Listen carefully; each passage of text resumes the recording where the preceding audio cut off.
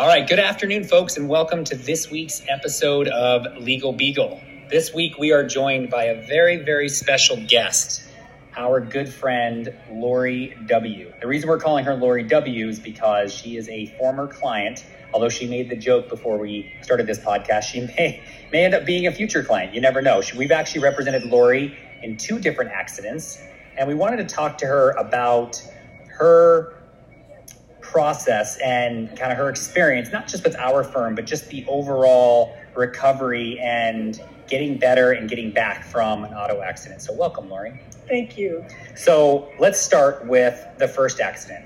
We represented you way back. That's almost 4 years ago now? Yes. Okay.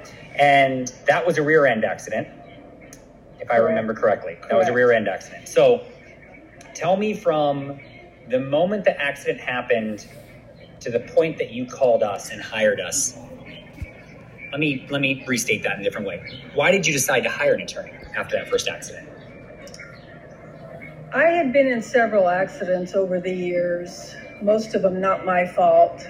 And this time I was at a stop when I got rear-ended, and my coworker encouraged me to get an attorney. And so I searched the internet and I found this one attorney who was very well known with CBS TV. And when I called them, they referred me to you, Jonathan. So let me ask some more questions about that. Was it important to you that you found an attorney that had some sort of presence on TV or that was on billboards? Or did that make any difference in your search for an attorney?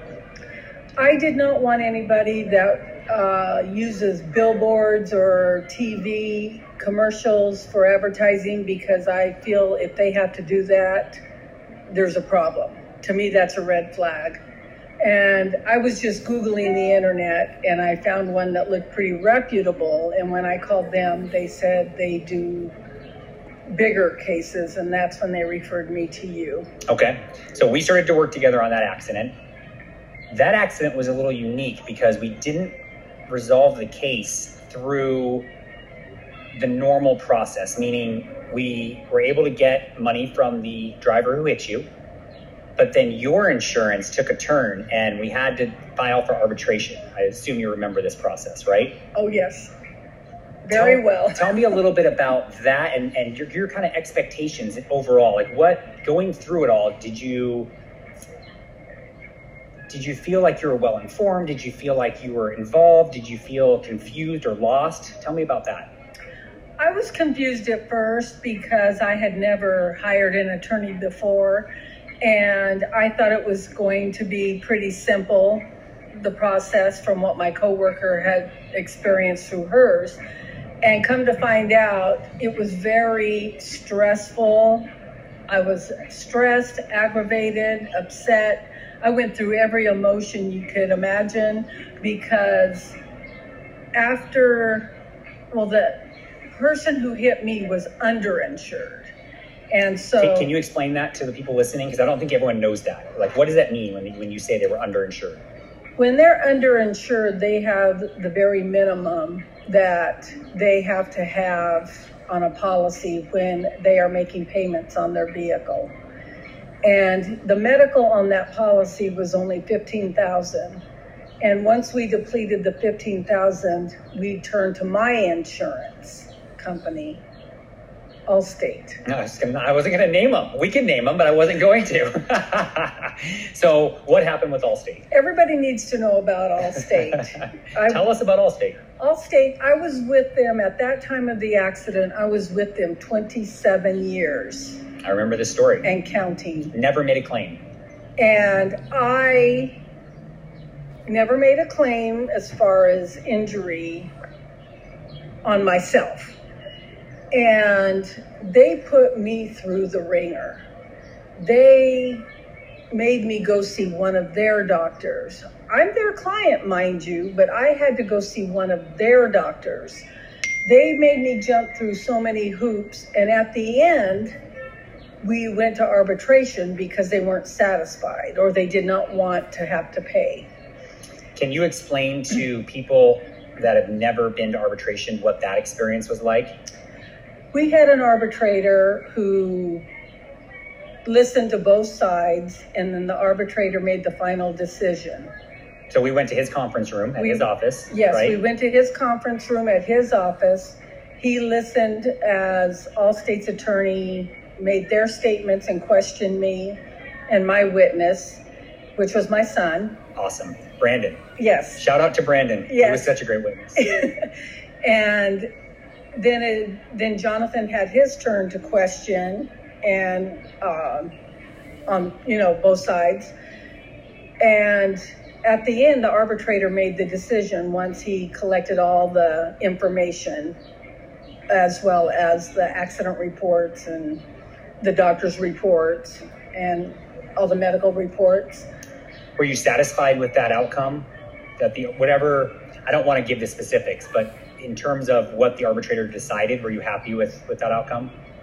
Yes, I was very happy.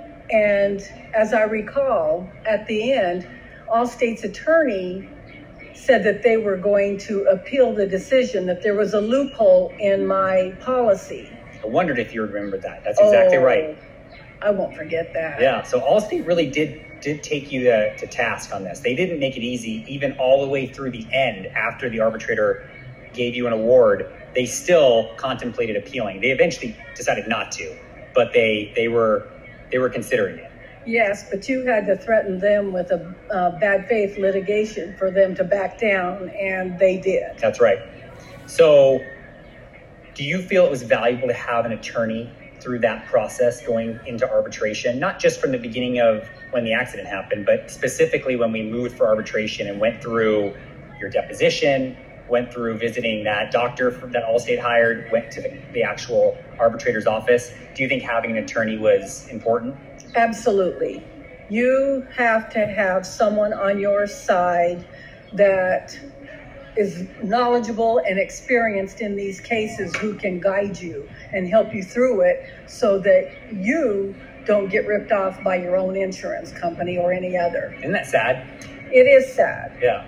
Here you were, a 27-year customer of Allstate, and they really just raked me over the coals. That's a great way of describing it. They raked you over the coals. So then you had the unfortunate second accident. Tell us a little bit about the second accident. The second accident, the first accident was August of 2015, which took till April of 2017 to settle. For those of you, just so you know, Laurie is not looking at notes. She has a terrific record-keeping memory. Just a